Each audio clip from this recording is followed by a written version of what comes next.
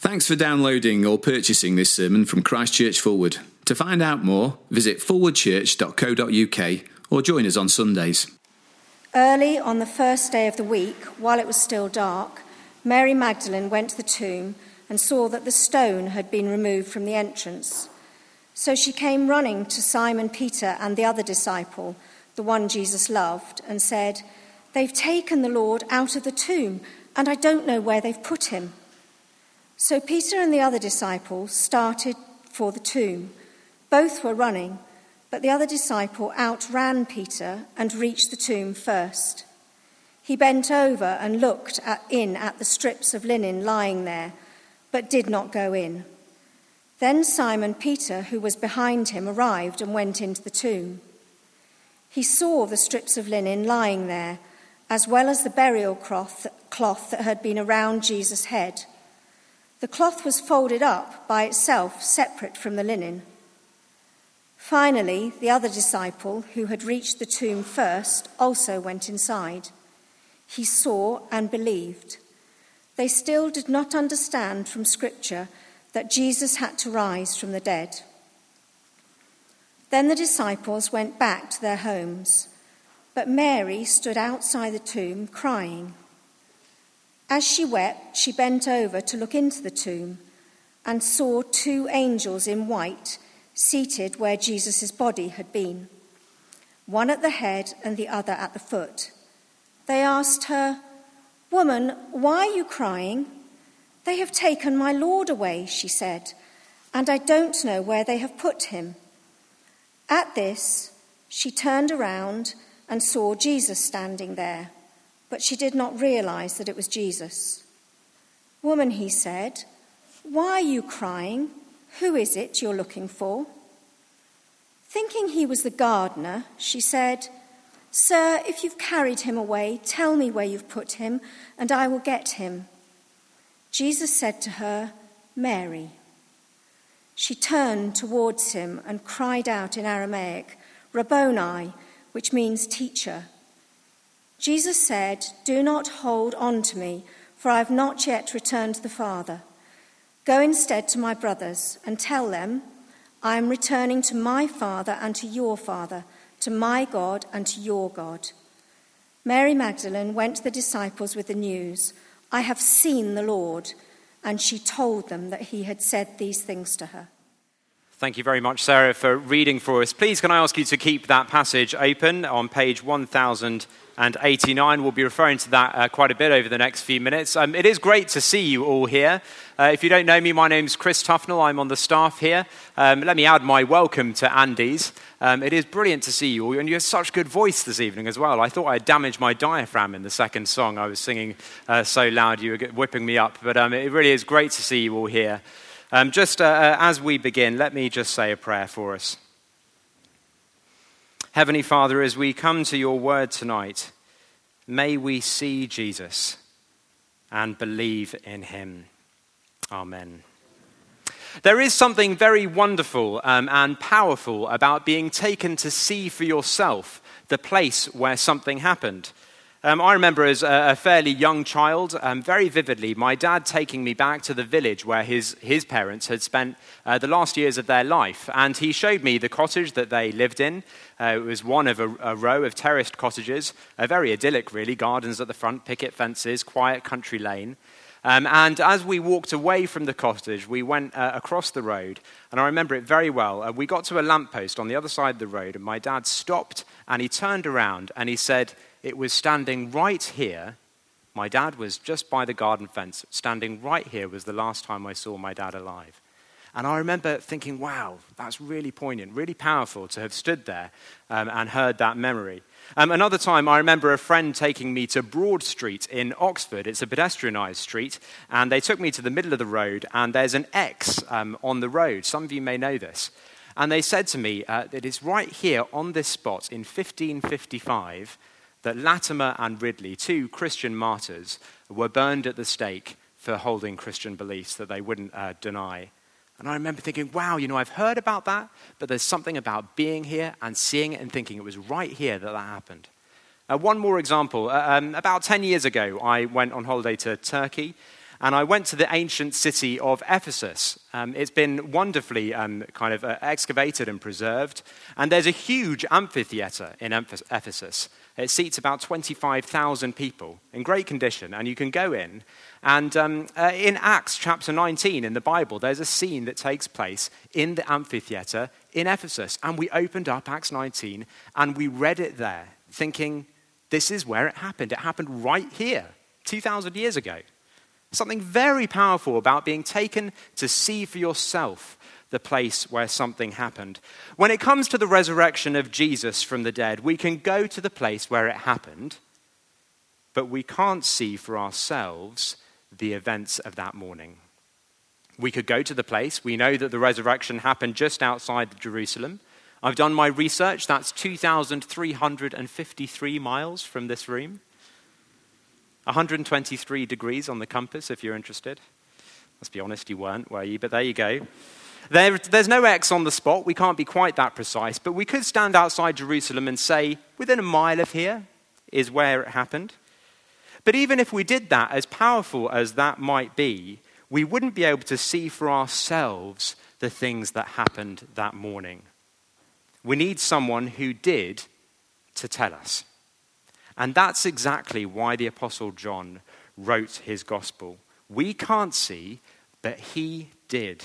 And so his gospel is an invitation to come and see what he and the other eyewitnesses saw, to see through their eyes.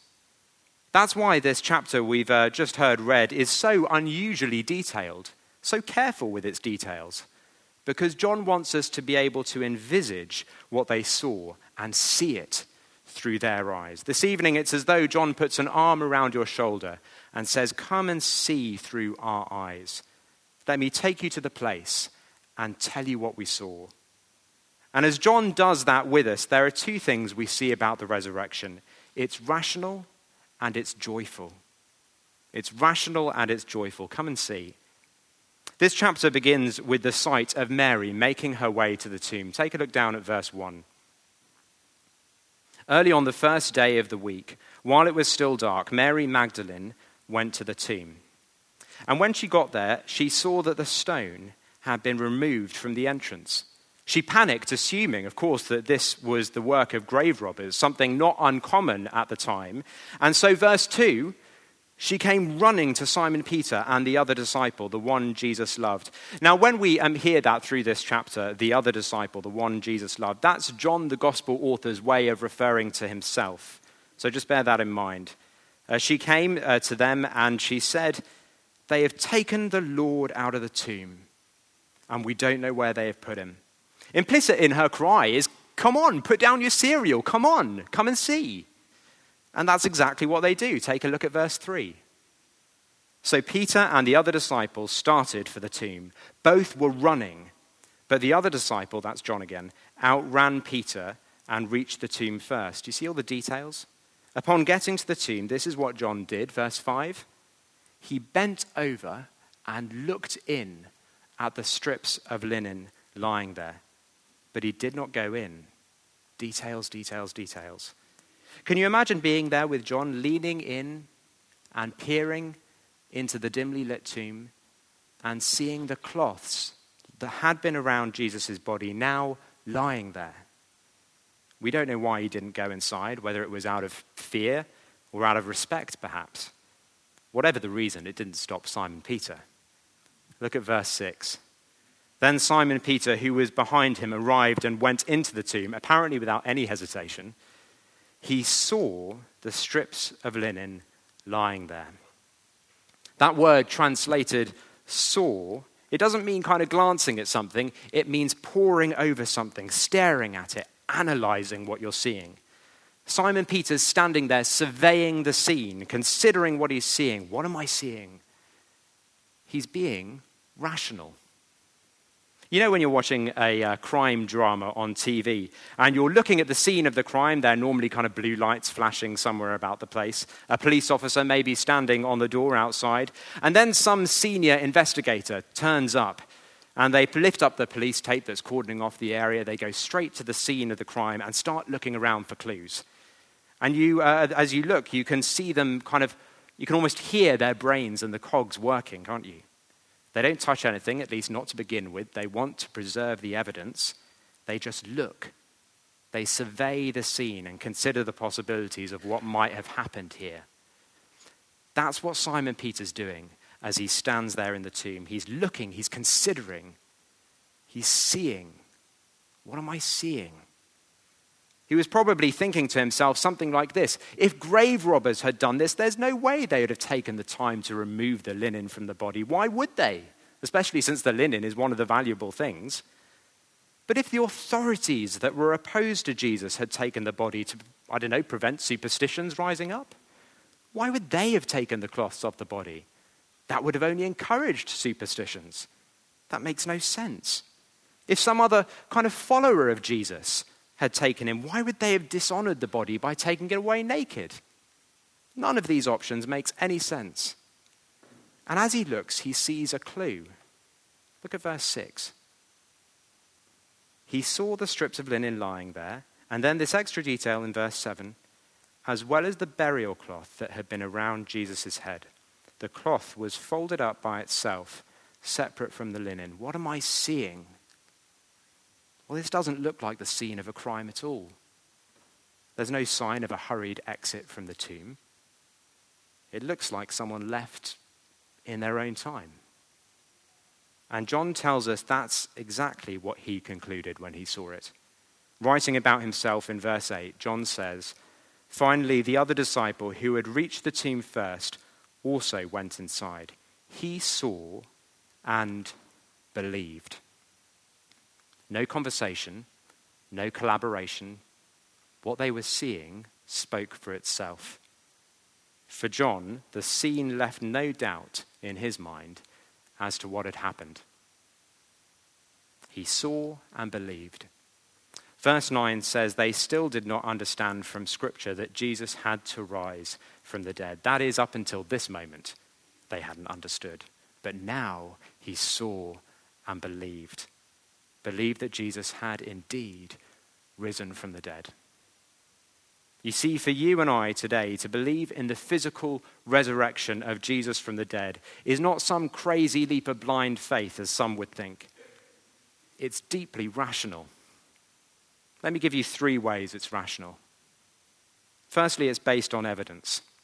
John and Simon Peter stood there, they saw the empty tomb, and they considered the options. This wasn't the work of grave robbers, or the authorities, or anyone else. Someone had left in their own time, leaving the linen they no longer needed. If it had been the authorities, then in the following days, when people did start claiming to have seen Jesus alive again, they would have produced the body to squash the rumors. But they didn't, because they couldn't. There's no other explanation for the empty tomb than that Jesus rose from the dead. People have searched ever since for a better explanation. In vain. Secondly, it's rational for us to believe in the resurrection because they weren't expecting it.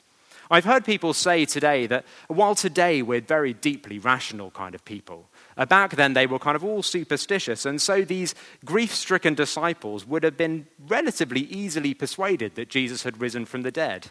Quite quick to believe it. But the evidence is to the contrary. Even though Jesus had clearly and repeatedly told them that he was going to die and rise again, they weren't expecting it because it was completely outside of their view of what was possible. If Mary had been expecting it, then when she came to the tomb that morning and saw the stone removed from the entrance, she'd have thought, maybe it's happening just like he said it would. But not a moment of it. She runs straight off, the only conclusion in her mind that the body had been stolen by grave robbers. If the disciples had been expecting it, then they would have been waiting outside the tomb on Saturday night, wouldn't they, in their sleeping bags with a thermos of tea. But they weren't. They were back home. A resurrection was so far from removed from what they were expecting that whatever it took to persuade them that it was true must have been undeniable. And so it was. The scene of the empty tomb, and then Jesus appearing first to Mary and then the other disciples. They touch him, he eats food, he spends 40 days with them. He appears to over 500 people at once. He is physically, bodily alive with them. They believe it not because they were gullible, not because they were expecting it, but because of the sheer freight of evidence.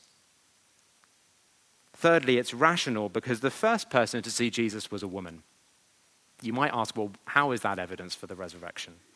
Because in that society, women were held in such low regard that their testimony was virtually worthless, so much so that it wouldn't have even been admissible in a court of law. If John or the disciples were making this up, trying to peddle a myth, well, there are lots of flaws with that theory, but here's the first. Putting a woman as the first witness of Jesus' resurrection would have sabotaged their own project. Her testimony would have been disregarded. So why do all the Gospels say Mary was the first person to see Jesus alive? Why would they write that, since it's so unhelpful to their cause? Only one possible reason: because it was true. There are so many more reasons to why believing the resurrection is rational.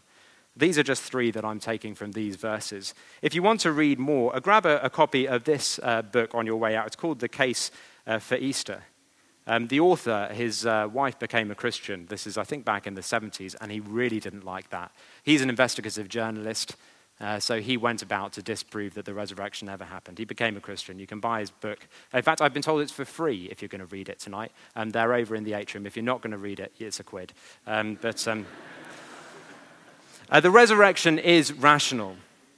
They came, they saw, they reasoned, and believed. It's rational, but it's also joyful. Take a look down at verse 10. Then the disciples went back to their homes, but Mary stood outside the tomb crying. As she wept, she bent over to look into the tomb and saw 2 angels in white seated where Jesus' body had been, one at the head and the other at the foot. They asked her, "Woman, why are you crying?" "They have taken my Lord away," she said, "and I don't know where they have put him." Mary's crying because someone has taken Jesus' body away.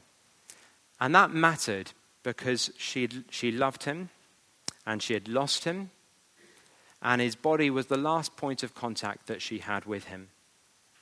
His life had been taken by death, and as if to rub salt into the wound, his body had now been taken by someone.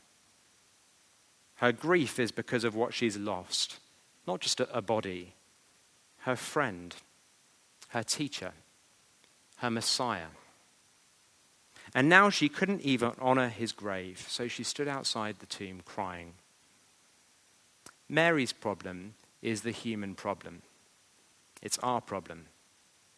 Because every loving relationship you and I will ever have ends up here, with someone by a grave, crying.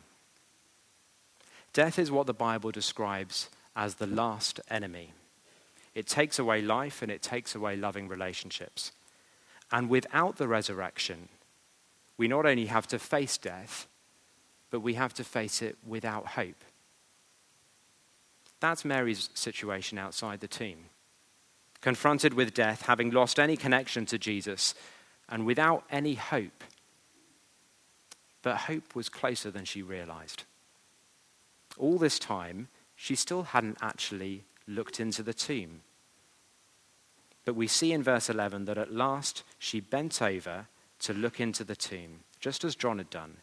But what she saw wasn't linen, but angels, 2 of them, seated where Jesus' body had been. And then they ask her this question: "Why are you crying?" But their question isn't so much a genuine inquiry. It's more like a gentle wake-up call. Why are you crying? It's as though they're saying, there's no need to cry. Can't you see what's happened here? What you're looking at isn't a robbery, it's a resurrection. But all they actually say is, why are you crying? And she replies in verse 13, "They have taken my Lord away, and I don't know where they have put him." She doesn't know where Jesus is. That's the issue here. She doesn't know where Jesus is. And at this, with the words having only just left her lips, verse 14 says, at this, she turned around and saw Jesus standing there. There he is, the one she's looking for, the answer to all of her tears. But it says she did not realize it was Jesus. She's seeing, but she doesn't really see. And so Jesus repeats the angel's question, "Woman, why are you crying?" And he adds to the irony, asking, "Who is it you're looking for?" Knowing, of course, that the answer is him. She's looking for him. She's crying because she wants him, but she doesn't realize it's him. Maybe the light was poor, maybe her eyes were too full of tears. But the real reason Mary didn't realize it was Jesus becomes clear when we consider more carefully his question to her. Who is it you're looking for? I used to know a policeman who on one occasion had to arrest his neighbor. They lived a few doors down, but they knew each other reasonably well. And yet through the whole arrest, this neighbor didn't realize they were being arrested by someone that they knew. They weren't drunk, but they didn't see it because they just weren't expecting to see someone they knew in police uniform. Mary was actually looking for Jesus, but she didn't see him because she wasn't expecting to see him alive. Who is it you're looking for? For Jesus, of course, but more specifically, she was looking for a dead Jesus, not a living one. As great as Mary's devotion to Jesus was, her estimate of him was far too small. She thought his crucifixion was the end and that the grave could contain him. Her view of Jesus was far too small. And so she's so busy looking for this small Jesus that she misses the real Jesus right there before her eyes. And so verse 15, thinking he was the gardener, she said, "Sir, if you have carried him away, tell me where you have put him, and I will get him." Well, enough is enough. Verse 16, Jesus said to her, "Mary." In chapter 10, Jesus described himself as a good shepherd. And he said, the good shepherd calls his sheep and they know his voice. Here, Jesus calls her by name, Mary. And she knows that voice. Verse 16, she turned toward him and at last she saw what she had been missing. And what a sight he must have been. And what a moment it must have been to see his smiling face. She had seen him die on the cross. She had seen him laying in the tomb. And now she was seeing him there alive again before her very eyes. I imagine that time stood still for a moment as the implications of what she was seeing poured through her mind like a river. Jesus has broken down the doors of death. He's proven beyond doubt that he's God. Everything he said is now vindicated. This changes everything forever. He's far bigger than I thought. In an instant, Mary's tears are turned to shouts of joy. And the only word that can escape from her lips is Rabboni, which means teacher. Anguish and despair are swallowed up by astonishment and delight when she sees his face. And that's why the resurrection is wonderful news for us today.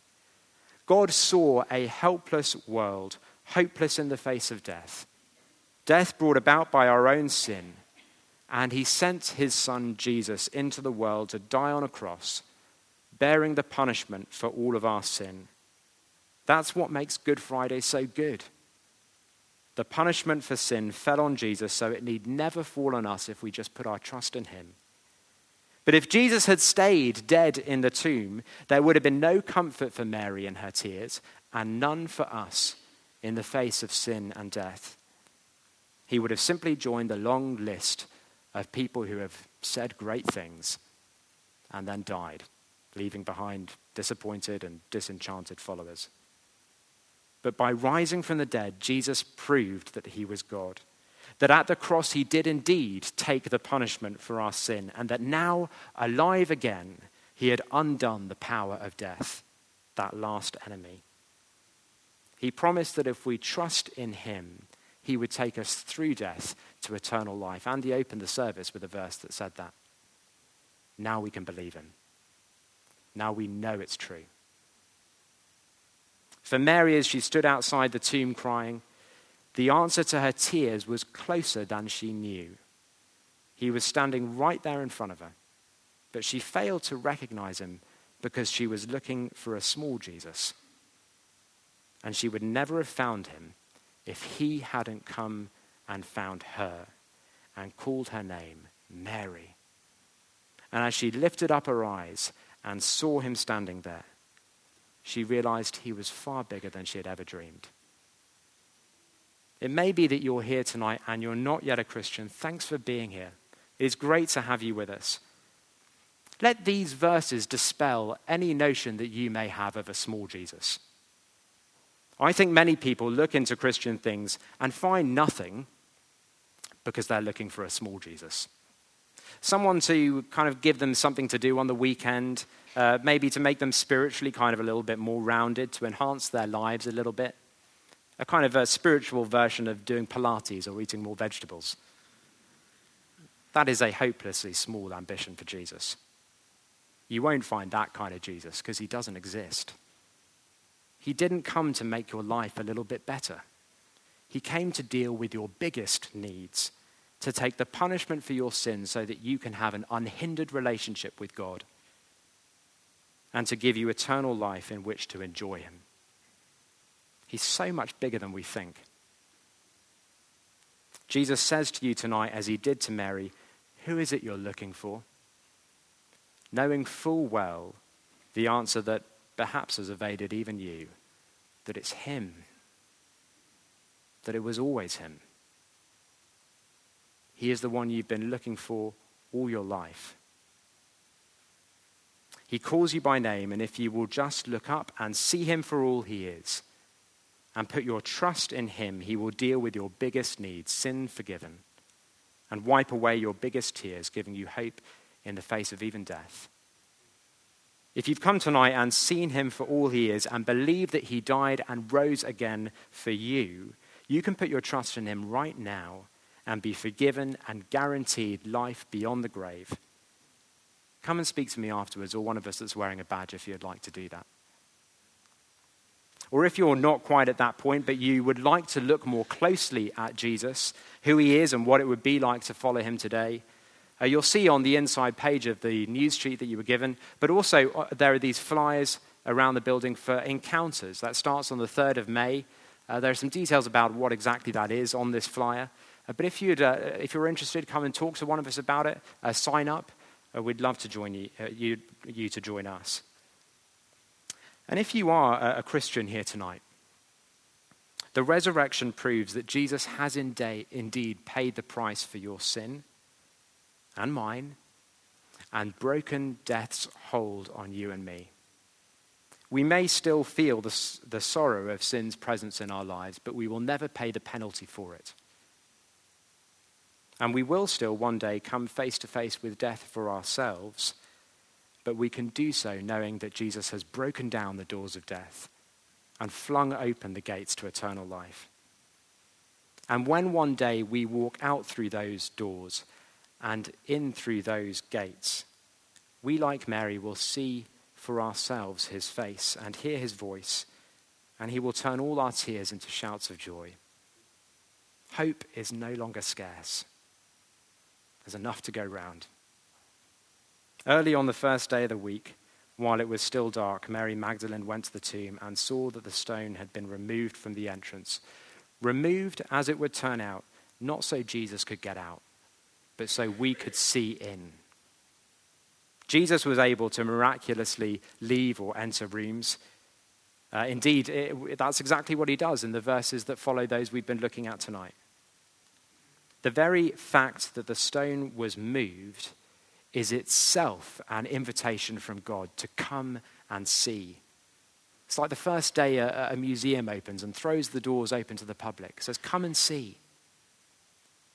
What do you see when you come to the empty tomb? When you look through the eyes of those eyewitnesses, what do you see? Bono from the band U2 sings these words: "The stone, it has been moved. The rule has been disproved. The grave is now a groove. All debts are removed. Oh, can't you see what love has done? Oh, can't you see what love has done?" Verse 8, John saw and believed. Verse 18, Mary Magdalene went to the disciples with the news, "I have seen the Lord. The news of that first Easter morning has thundered around the world, even 2,353 miles away, through 2,000 years nearly, and it's reached this very room and this very night. It's the news that changes everything forever. Oh, can't you see what love has done? May each of us come, see, believe, and like those first witnesses, leave rejoicing. Let me pray for us.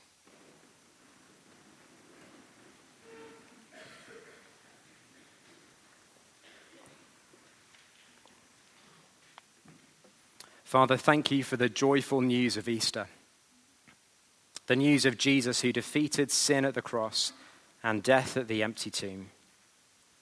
Thank you for a big Jesus who deals with our greatest needs, who has come and found us and called us by name. We thank you simply for Jesus. We marvel at him tonight, the King of Kings and the Lord of Lords. And we long for the day when we will see his face and he will turn all our tears into shouts of joy. As we wait for that day, keep us trusting in him and following him, our crucified yet living Lord. Amen.